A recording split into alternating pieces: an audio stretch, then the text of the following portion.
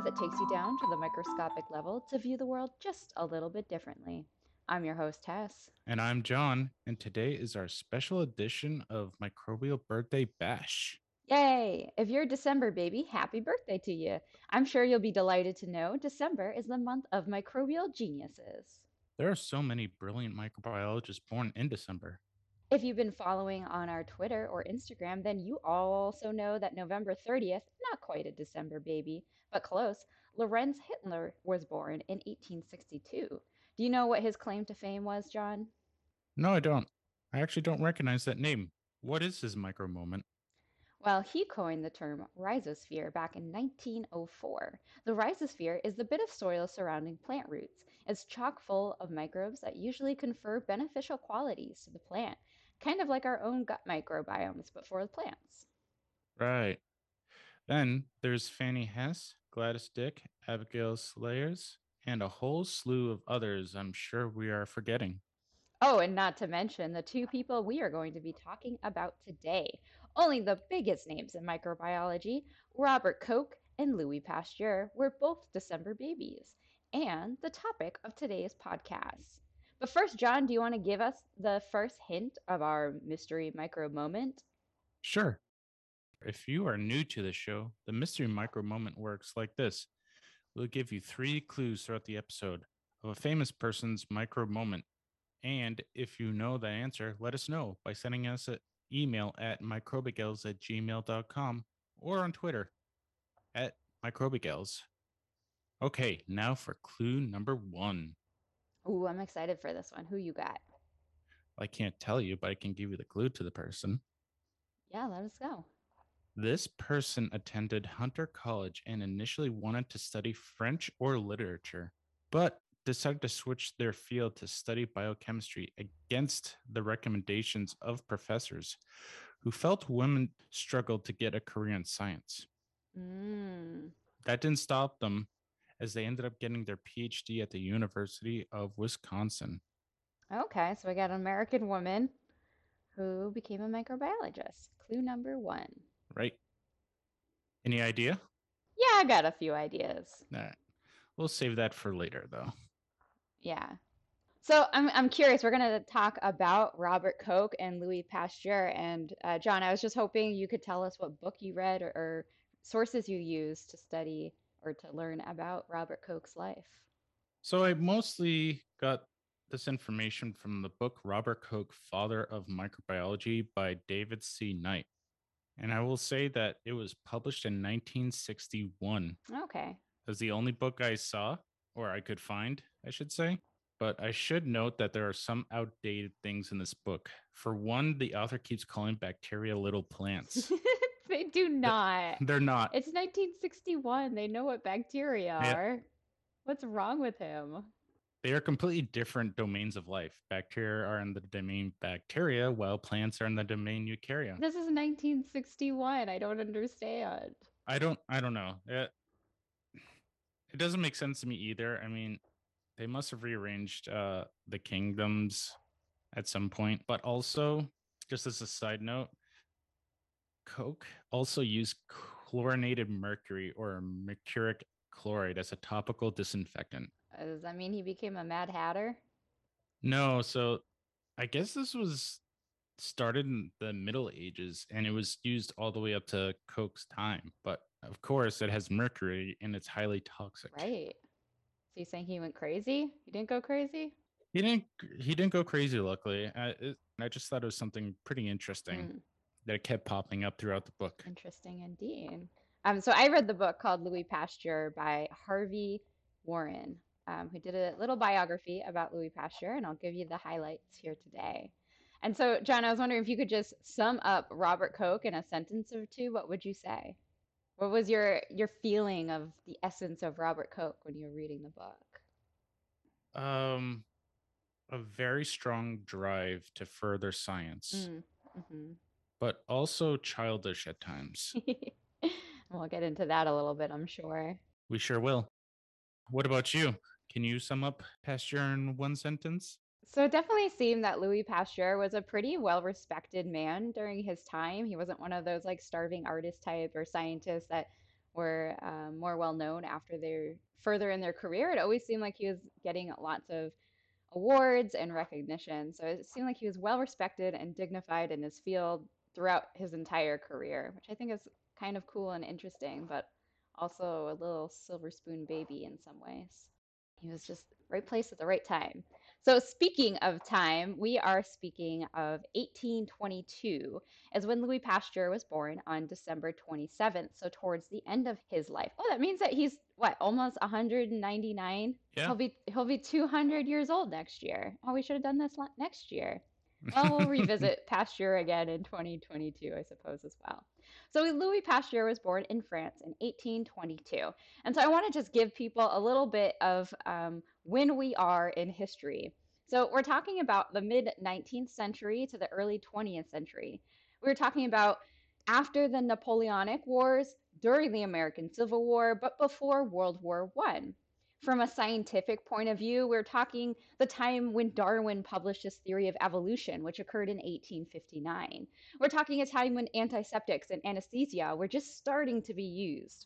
And if you're more on the pop culture side of things, we're talking a time when Queen Victoria was on the throne. Walt Whitman was writing Leaves of Grass. Mark Twain was writing Adventures of Tom Sawyer. Frederick Douglass was leading the American abolitionist movement.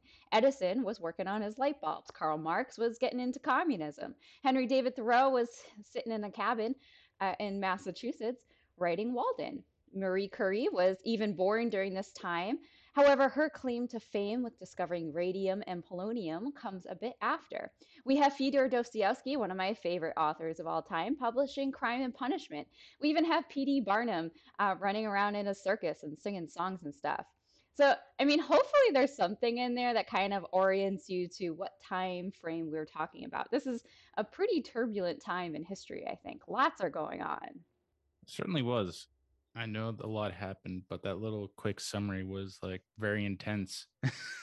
There's a lot going on. So I think it's kind of important to understand that whenever we're doing biographies, everything is not in a vacuum. Everything is kind of happening while and even I mean I was listening to a podcast last night about the Statue of Liberty, which came into existence during this time as well in the harbor of New York.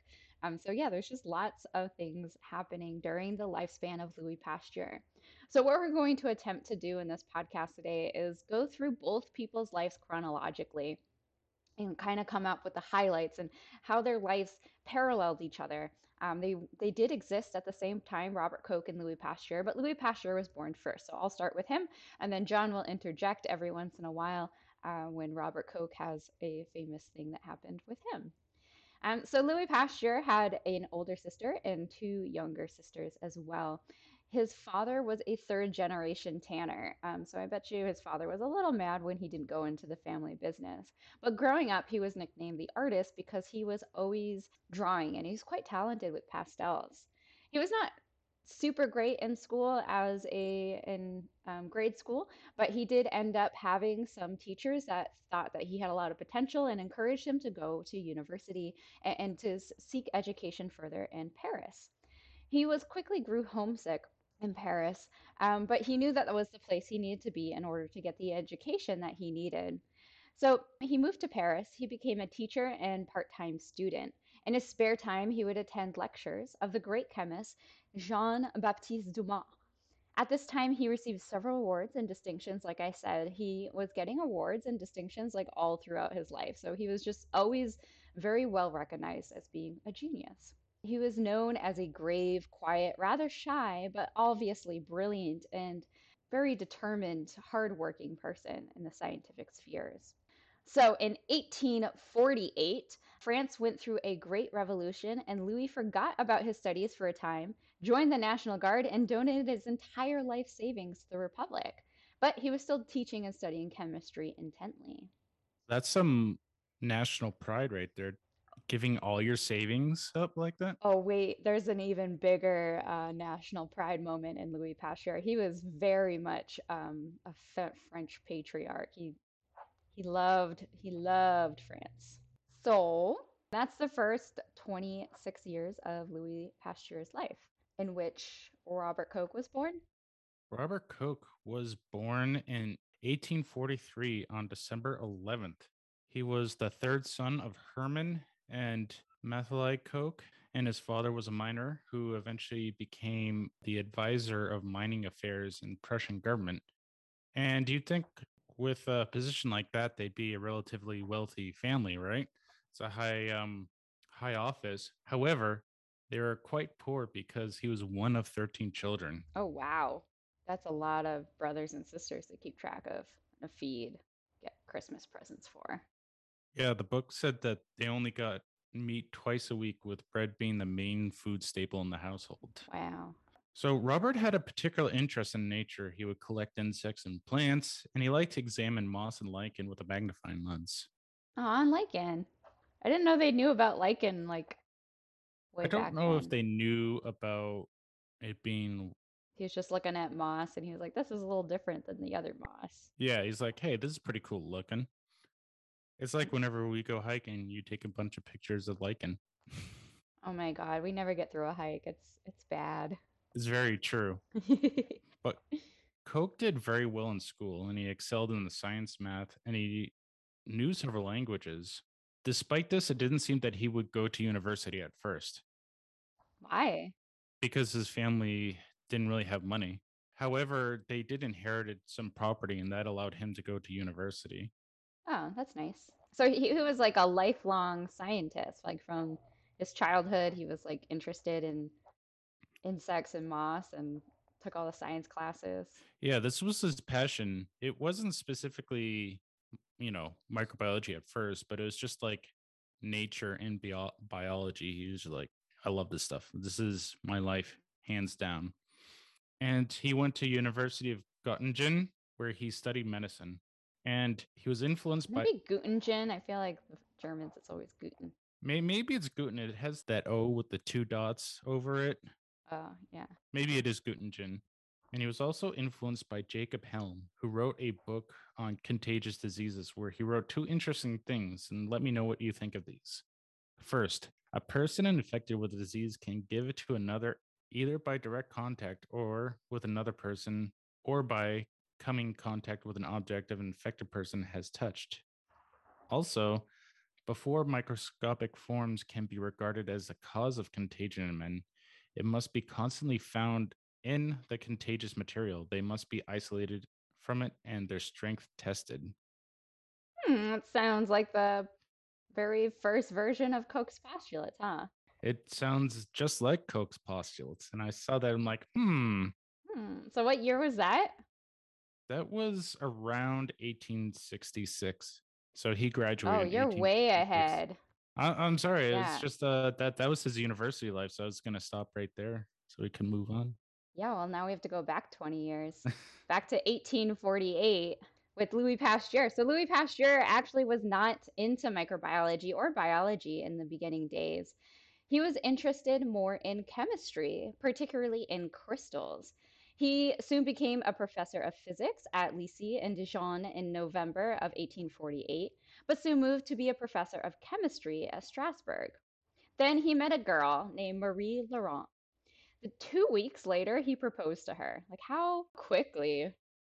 It's so fast to know that you're going to spend the rest of your life with someone. Sounds like a Las Vegas wedding. Oh, indeed. I bet you they had an Elvis impersonator as their officiant and everything. So they were married in 1849, and his wife was very supportive of his studies from all accounts that I could find, which I think is really important because it seemed like he was traveling a lot for work over the course of his career as well. So his work even received a red ribbon of the Legion of Honor in 1853. His father also received this ribbon for different things, obviously, from Napoleon Bonaparte. So now we'll get into how Louis Pasteur went into microbiology. So in the 1850s, he started to look at sour milk, how it was yeast that did this, just like in beer. He discovered that although he was a great chemist, he was not a match for the greatest chemist in the world, which is, of course, microbes. By the late 1850s, he started to work on the problem of spontaneous generation of microbes, which is the concept that microbes spontaneously generated from non living dirt or dust. Today we know this is totally bogus, but at the time it was the prevailing thought. So he set out to work to try to disprove this theory. You want to know how Louis Pasteur defunct the idea of spontaneous generation? I do. Lay it on me. Do you know already? I do, but it's still pretty cool. So he took 250 cubic centimeter flasks with swan neck tops and filled them with a suspension of yeast and water. Okay, so you got that image now? It's a sterile swan filled with water and yeast. He then boiled the water, essentially killing the yeast. So now it was a swan filled with water and dead cells, and sealed off half of the flasks. The other half he broke off the necks of one group, exposing it to air. This group grew microbes. The other, that was sealed and not exposed to air, did not grow anything. They were still sterile. There was no spontaneous generation in the closed flask. So he concluded that microbes did not arise from spontaneous generation, but from contamination from the air. I just like that experiment because it's so simple, but it's so important. Yeah, I mean, a lot of these experiments back in the day, they were so simple, but so revolutionary. I suggest that everyone just takes a look at the illustrations of it. I don't know, just something about the flask. It just looks really cool to me. It's got that old school antiquity look to it. Yeah, exactly. Mm, yeah, I can see that. So in 1862, Louis Pasteur was elected to the Academy of Science. This was his second try, so he did a lot better than Alexander Fleming did. I can't remember how many times it took Alexander Fleming, but I want to think it was like four or five or something. They would not let that kid in. Very strict rules there. Tell you have to do a lot, press a lot of people to get into there. So he also got into wine during this time and was like, wine has a lot of diseases, but if you boil it for a short time or raise the temperature of wine to a short time to 122 to 140 degrees Fahrenheit, which is 50 to 60 degrees Celsius, then the diseases could be prevented. And thus comes to be the moment that everyone knows Pasteur for, the first example of pasteurization, for which we don't do to wine anymore, but it does happen to is like every milk unless you get the milk straight from the farm, right? Exactly. So Robert Koch is still going through university when Louis Pasteur in 1865 sets out to cure another pandemic. So a pandemic would arise in 1865 that could alter the course of our history. This disease was called pebrine, and it was the French word for pebre, meaning pepper, because the disease would give its victims tiny dark spots like pepper all over the body.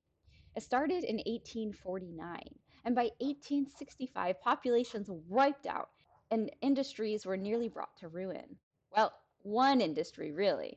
Do you know what the pandemic was? Actually, I've never heard of this disease before. So I'm completely in the dark with this. Yeah, I'm not surprised at all because it's a disease of silkworms. So by 1865, only Japanese silkworms were safe, and every other silkworm's population were in terrible trouble. They all had this disease. And silk is obviously a very precious commodity for clothing and a lot of other attributes during this time, and even today. So to have this pandemic go across, it's going to rise the prices of silk. It's going to make things less obtainable to a lot of people. And of course, that's going to affect people's lives. But have no fear, for Detective Louis Pasteur is here. Although when he started this work, he actually had a very traumatic event happen to him. His daughter, who was only 2 years old, passed away. But nonetheless, he worked in order to try to solve this pandemic for the greater good. And so what he did is he got a set of non-diseased silkworms to compare with the diseased ones. But germ theory was nearly begging Pasteur to discover it, because in 1865 another pandemic would plague the French that year. This, of course, would be where we make our cholera call out of the episode. The Well, October. here it is. And I think you have some cholera stuff too, right? Shh, it's coming up. Always cholera. So in October 1865, cholera outbreak would have nearly 200 people dying daily. He formed a team to try and see if they could link the disease to a bacterium, but were not successful at first. Pasteur was really being pulled in all sorts of directions to study various things at this time, from having dinner with the emperor to trying to solve the silkworm pandemic to trying to link cholera disease to a bacterial agent. Quite the busy man. all while grieving for his father who passed away and his daughter who died at such a young age. Oh, and also during this time, another daughter of his, Cecile, aged 12, died of typhoid fever. Oh, that's terrible. Yeah, he had a lot of tragic microbe moments in his life before he got to some good microbe moments in his life. Do you think that was like for the rest of his life, his main driving force was that? Oh yeah, there's definitely some points where he, I think, stems from that grieveness, from that trauma, and moves into medical microbiology. But he hasn't quite moved there first. There's one more traumatic event that needs to occur in Louis Pasteur's life before he'll officially move into medical microbiology. No, no, I'm a little reluctant to hear another bad story. Yeah, I think it's interesting. Okay, so while working on the silkworm problem, Pasteur proposed this novel idea. So this is in 1865 still.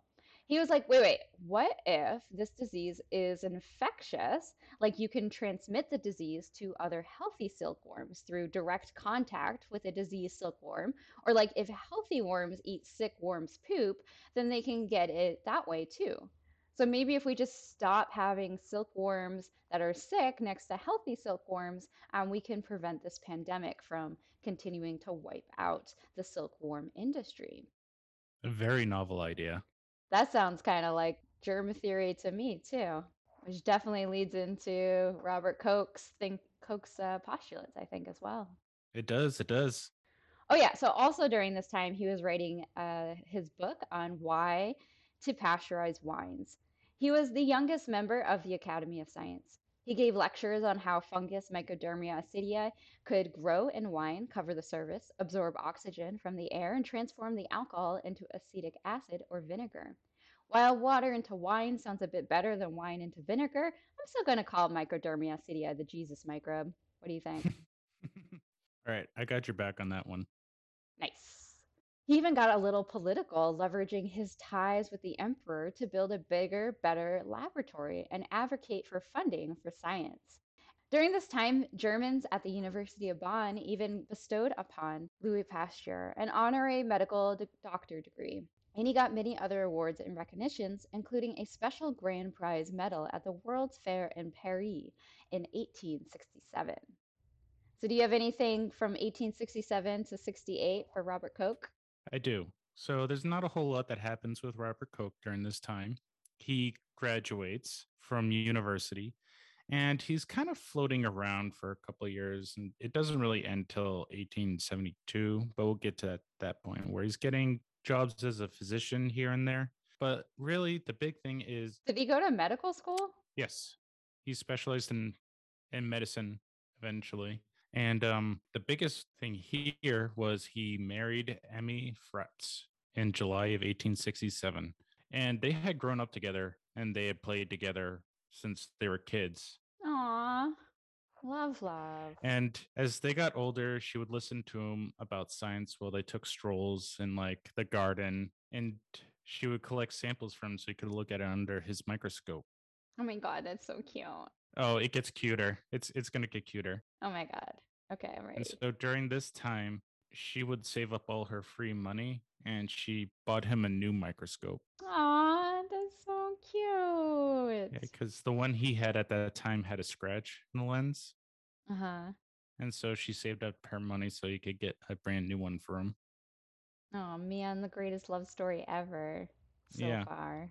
that's pretty much what happened so far in his life. Is he's jumping around. He's trying to work as a physician, and he gets married to his childhood love. That's adorable. All right, ready for some more tragedy and the Louis Pasteur story? Oh, come on. I just gave a nice story. You can't drag us down to another tragedy with that. Oh, I got two actually, so we'll drag you down and then drag you down. Oh, fine, fine. Okay, so on October 19th, 1868, Pasteur was feeling quite unwell. He had a tingly sensation in the left side of his body, which I mean, I had once too, but turned out to be shingles, much better than what happened to Pasteur. He was suffering from a cerebral hemorrhage that left the left side of his body in paralysis. And he was bedridden for about 3 months, but constantly hoped he could get back into the lab. It was like such a driving thing for him. I think that's probably the reason that saved his life, is just having this urge to get back in the lab and to continue his research. And not to mention, like a cerebral hemorrhage, that is a very dangerous thing. Like he's lucky he survived that. Yeah, indeed. And he lived a long time after having the cerebral hemorrhage, but yeah, it's such an intense thing to happen to you, and he still had so much more to give the world.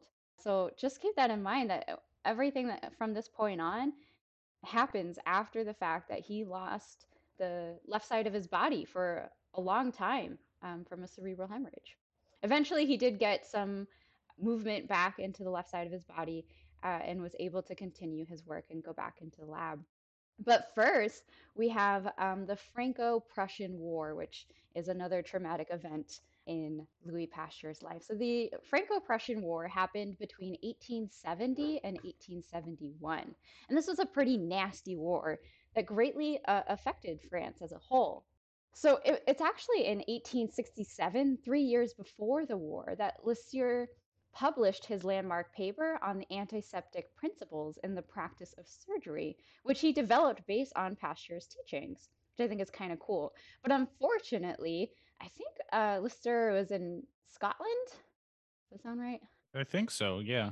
So it did not reach France in time for the Franco-Prussian War. So there's still a lot of people dying just because of poor surgery and hospital practices.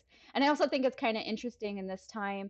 We are about 20 years after the Crimean War, which is when Florence Nightingale was around doing stuff. So it's like basically everything amazing in microbiology happened during this time.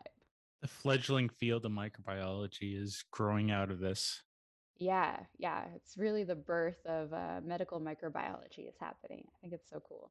So Louis Pasteur, with his intense French pride, of course, wanted to go to the war and fight for his nation, but his paralysis was obviously not going to be great in the war, so he didn't end up going. But he did find a way to still burn the enemy in a very intellectual way. He wrote to the University of Bonn, who years earlier gave him an honorary degree. And he said, "My conscience calls on me to ask you to remove my name from the archives of your faculty and to take back the diploma as a symbol of the indignation inspired in a French scientist by the barbarity and hypocrisy of the man who persists in the massacre of two great nations in order to satisfy his criminal pride." He sent his degree back. Wow. He was like, "No, thank you." That's ridiculous. Oh man, what a burn, huh? Yeah. He still found a way to This is a very elegant burn, I must add. very, very elegant burn. So Louis always had an affinity for fermentation. And so after the war, he went back and decided to work with beer. He already did sour milk, he did wine, and now it was time to move to beer. And this sparked a controversy with Justus von Liebig, who didn't think microbes were the greatest chemists in the world, and he didn't think they were responsible for turning grape juice into wine or water into beer. But obviously, we remember Pasteur, not Liebig, and we have this podcast, so I hope it's pretty obvious who was right in this argument. It was during this time it was during this time he laid down some pretty fundamental laws of nature that is pretty common knowledge of today. 1. Microbes cause fermentation. 2. Different microbes produce different fermentations. For instance, Pasteur said Mycoderma vini turned grape juice into wine, while Mycoderma aceti had the power of turning wine into vinegar. And 3. Microbes are not the product of spontaneous generation, but come from other microbes that already exist. So you got anything in the 1870 to 1873?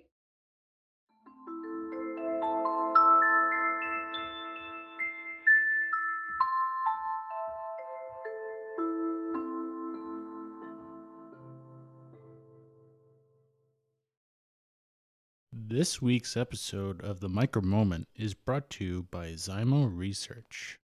Accurate and reproducible microbiome analysis relies on well-defined mock community standards as well as optimized methods for sample collection, nucleic acid extraction, library prep, and bioinformatics. Check out Zymo's complete microbiome workflow at zymoresearch.com. That's ZYMORESEARCH.com.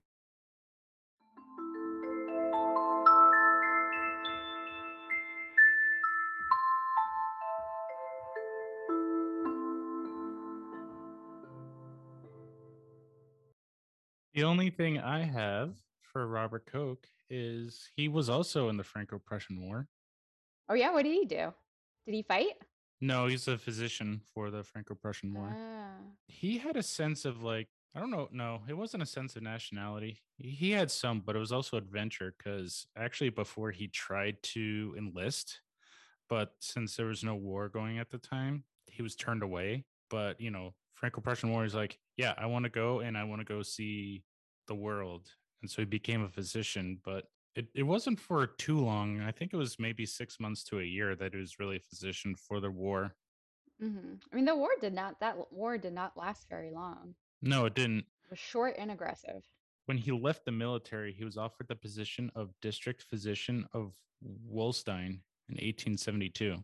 And this is really the first time where he wasn't bouncing around from position to position for a while. Like he landed here. He started to settle down. Yeah, he did move on, but this was the first place like he was able to sit down and have a practice for a little bit. Well, he's about 30 years old, right? So that's usually when people start settling down a little bit. Yeah. At least in today's standards. I don't know what happened back then, I guess. But And he had his practice in his house and he had an office to see his patients, but he divided it in half, where one half is where he saw his patients, and then the other half he had his homemade laboratory. So he made his own incubator, he had his microscope, he was studying microbes in the other half that he kept away from everyone. He's like, this is my special space.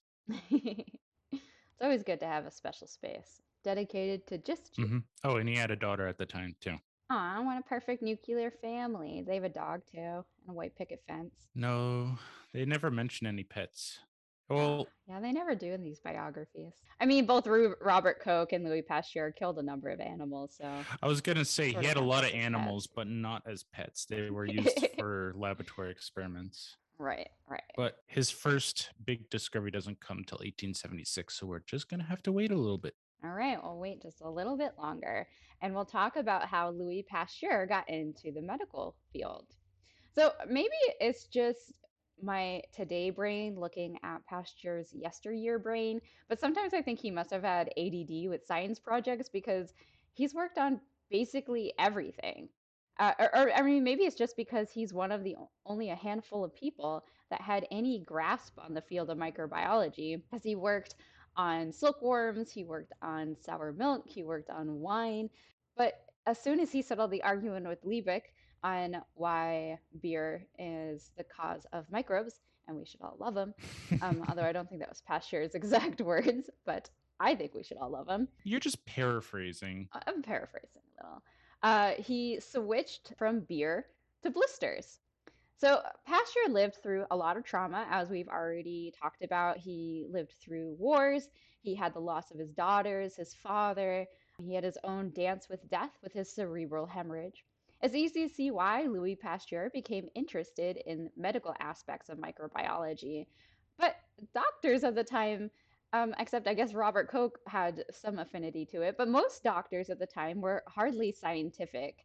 In fact, they were very much poo pooing a man of science and thought themselves as elitists, and scientists were kind of like failed physicians in some ways, which is 100% incorrect in my humble opinion.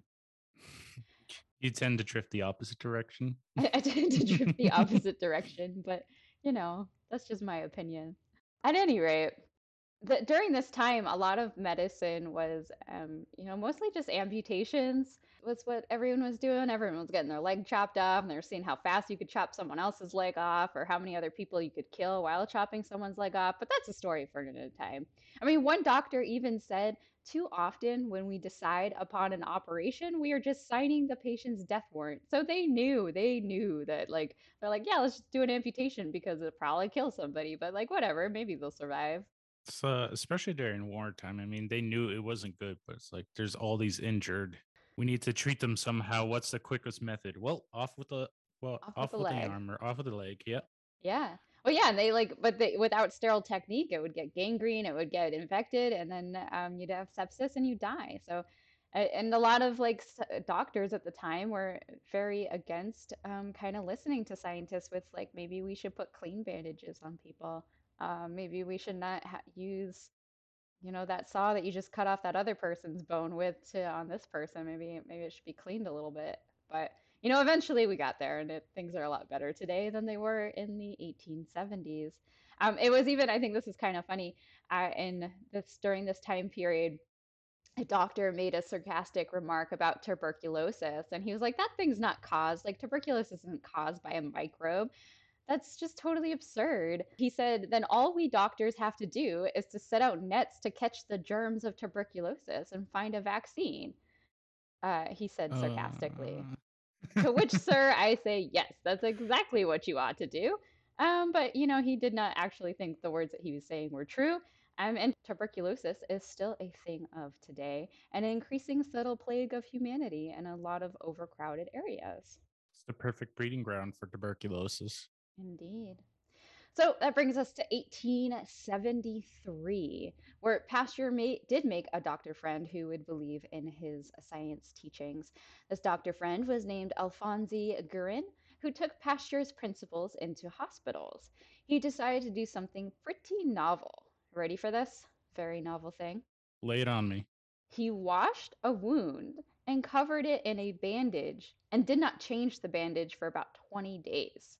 Whereas before, they were changing bandages about every other day, much more frequently, which of course exposes the wound to air and to people's skin microbes and increases infection rates pretty significantly. Due to this, less hazardous microbes got into wounds and infection rates dropped. You ready for this survival rate? It's probably going to be a ridiculous difference, but let's hear it. Yeah, so he did this on 34 patients.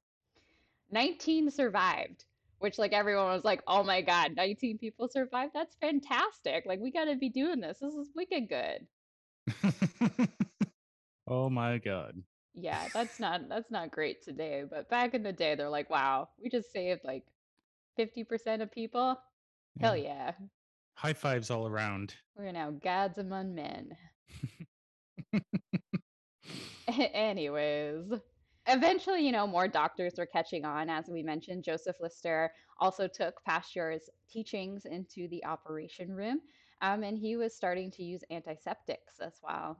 And both Pasteur and Lister, although they hadn't met at this time, I don't believe, they were both advocating for this idea in different parts of the European nation, eventually convincing enough doctors until it became a thing. So, Jesus, only took long enough. yeah, it took some time.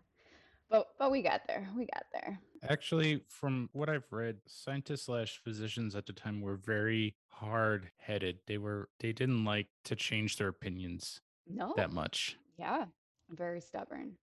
All right. So I know you have some stuff on this next section, because I know this is something that Robert Koch studied as well as Louis Pasteur.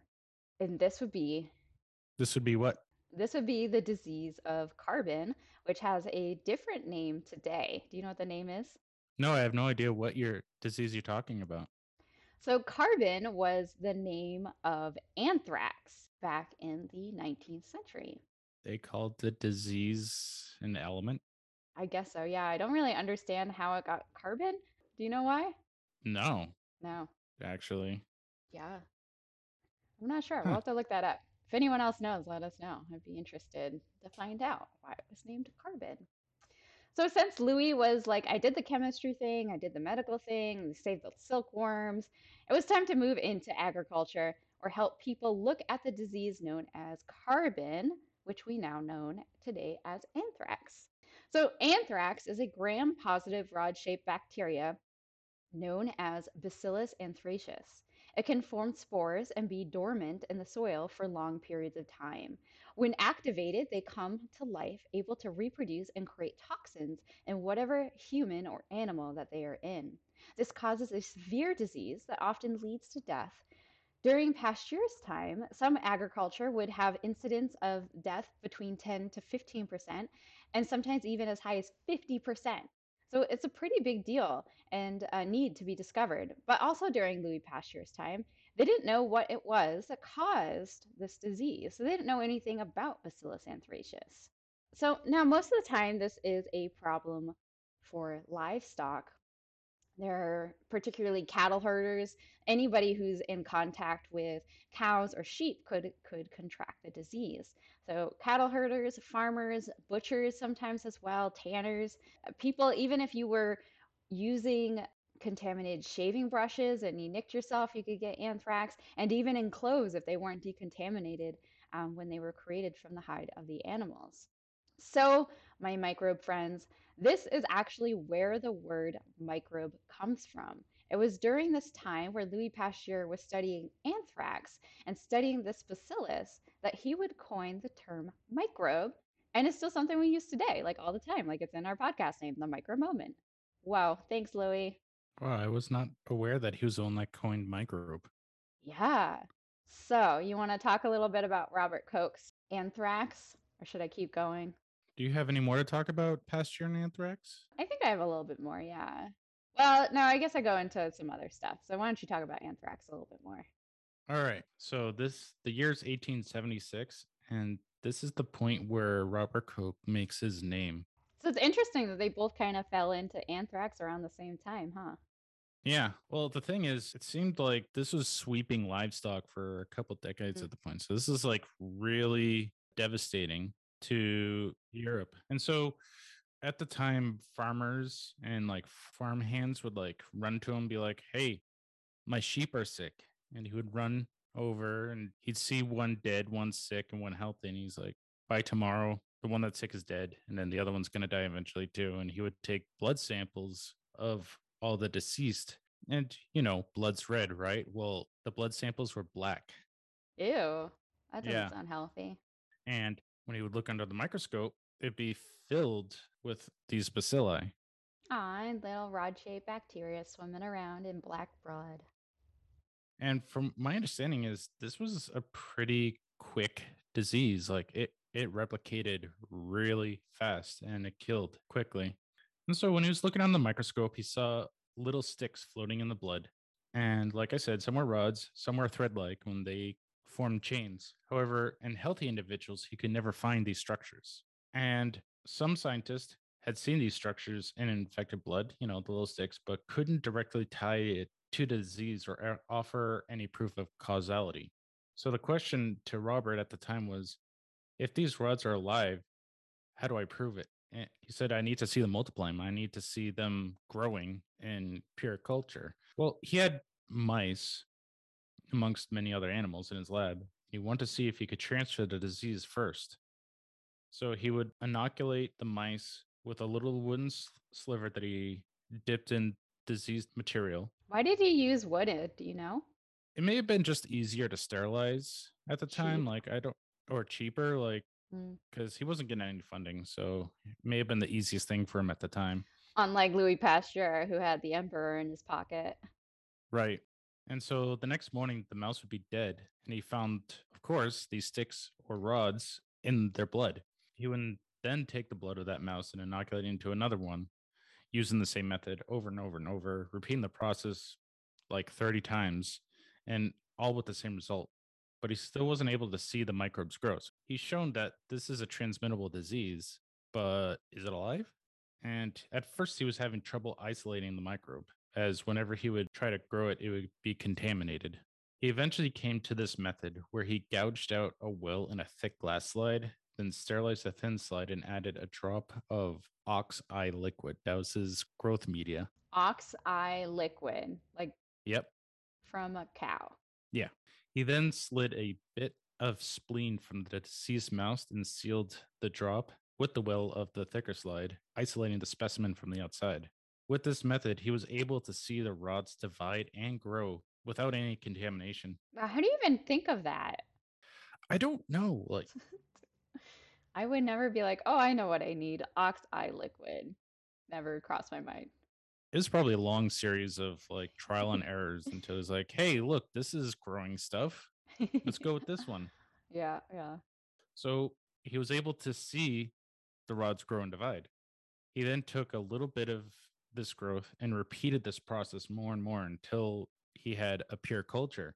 And after he passes, he inoculated a mouse with this growth. And after 24 hours, the mouse was dead. He was able to see the rods in the mouse spleen again, and repeating it over and over, still the same results. And it's sounding like Koch's postulates, what we'll get to later in this podcast, but it's pretty much being laid out right in front of us right now. Yeah.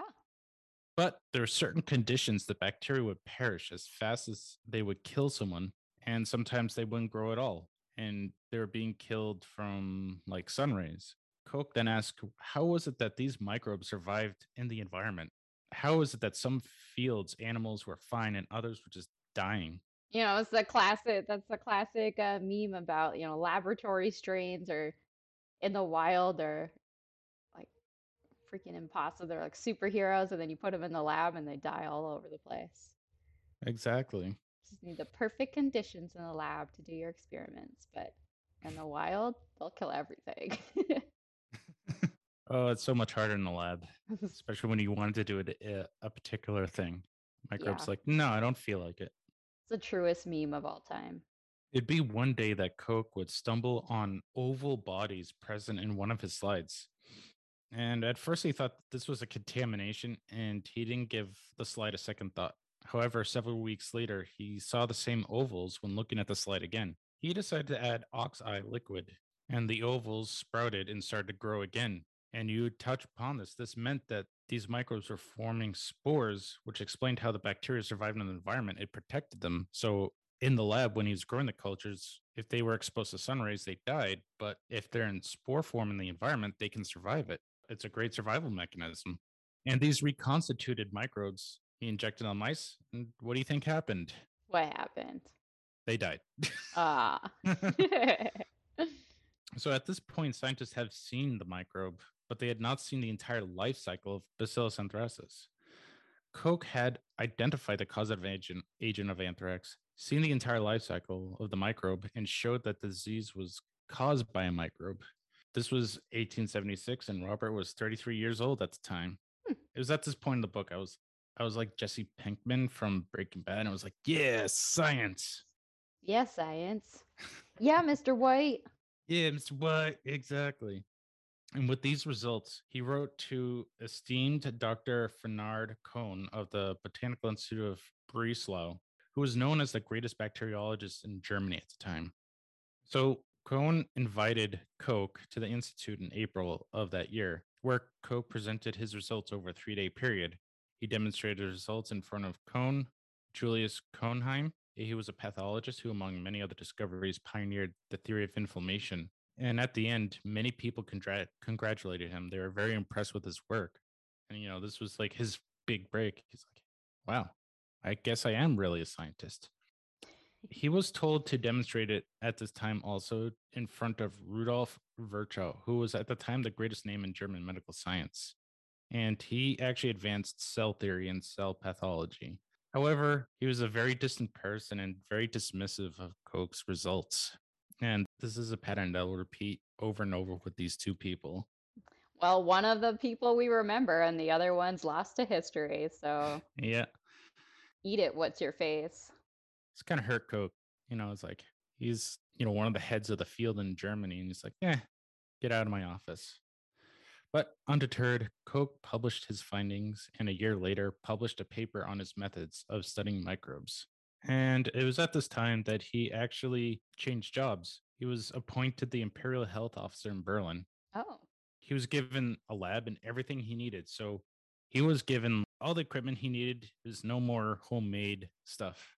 nice. He was given 2 assistants, Friedrich Laufer and George Gaffke. And these two men would work with him and be lifelong friends with Aw, Koch for the rest of his life. so sweet. So, what year are we in now?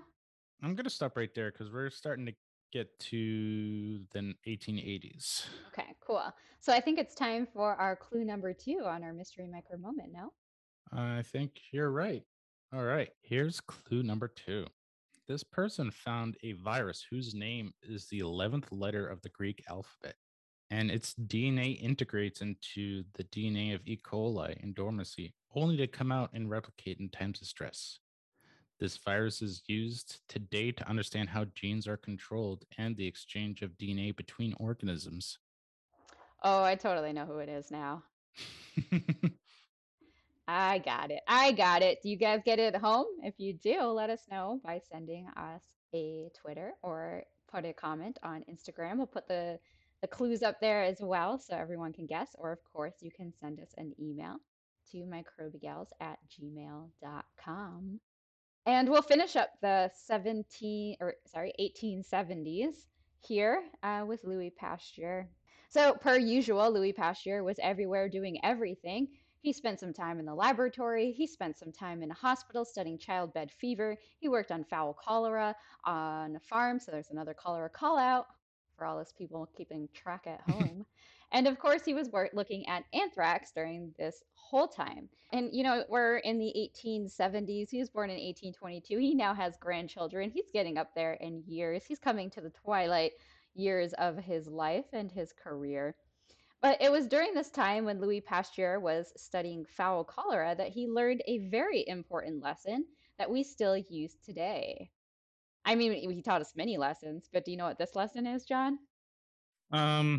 Honestly, I don't know because we're already pasteurization. He's already just made a lot of other discoveries. What else could he throw it on the plate? It's like Thanksgiving, all these servings of science discoveries. What else are you throwing on there? Yeah, I know. Like this dude just kept giving and giving and giving to the scientific community, which is great.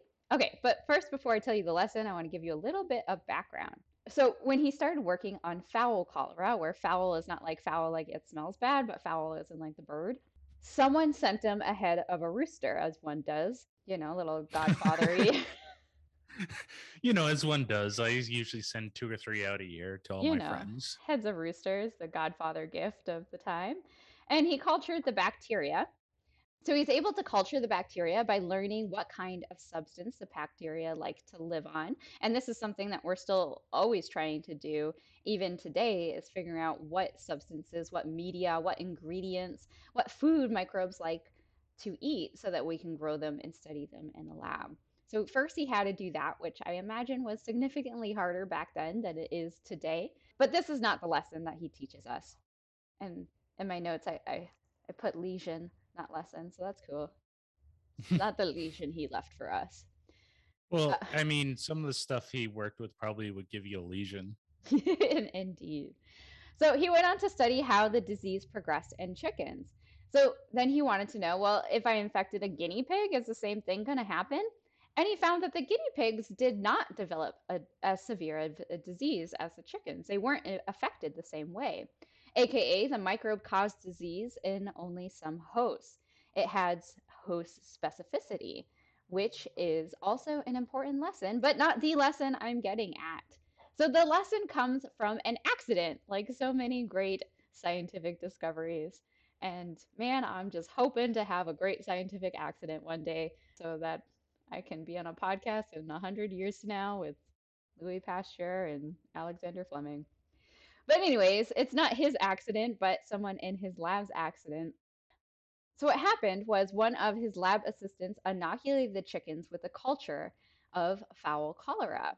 But something strange happened. The chickens did not get that sick. And he wondered why. And what he discovered was that the culture that was inoculated the chickens was actually about a week old. All other times where they were inoculating chickens, the cultures are only 2 days old. So what happens when cultures are about a week old, John? A lot of the bacteria are dead or they're in a protective state at that point in time. Exactly. So there was actually a weakening of the disease. I think if we had done that when we were getting our masters and PhDs, our PIs would be like, "What are you doing?"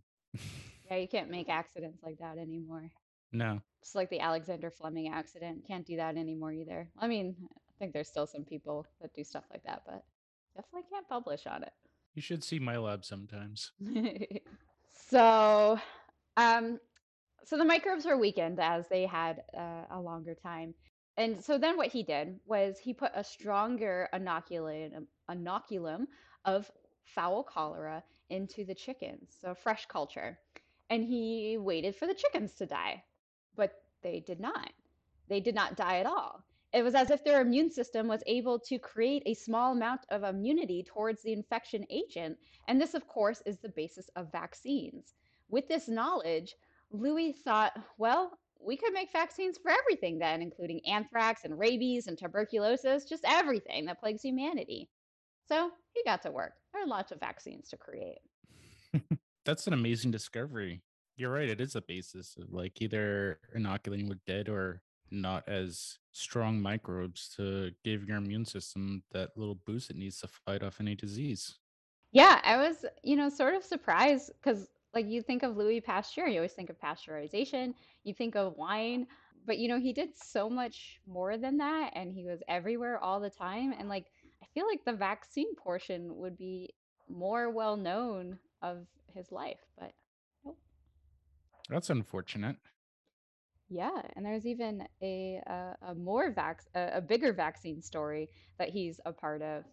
But first, let's have clue number 3 for our mystery micro moment. All right.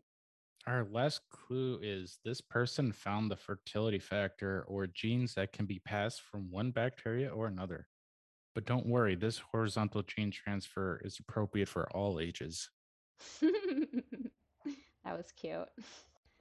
Yeah, so Microbigal Nation, that is the end of part 1 of the story of Robert Koch and Louis Pasteur. So if you know our mystery microbe moment person, go ahead and send us a comment on Twitter or on Instagram. Or, of course, you can send us a Gmail to @microbigals@gmail.com and let us know who you think the mystery microbe moment is. And if you enjoyed our little birthday bash episode part 1, head over to Apple Podcasts or anywhere you listen to podcasts and give us a review. We would really appreciate it.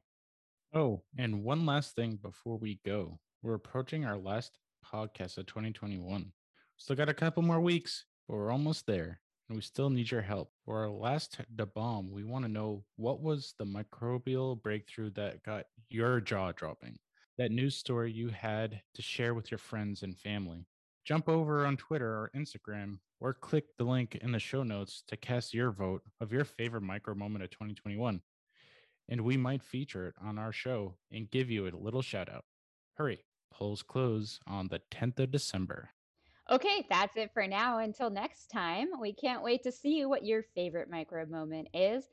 And remember to keep those microbes happy this holiday season. Bye. Bye.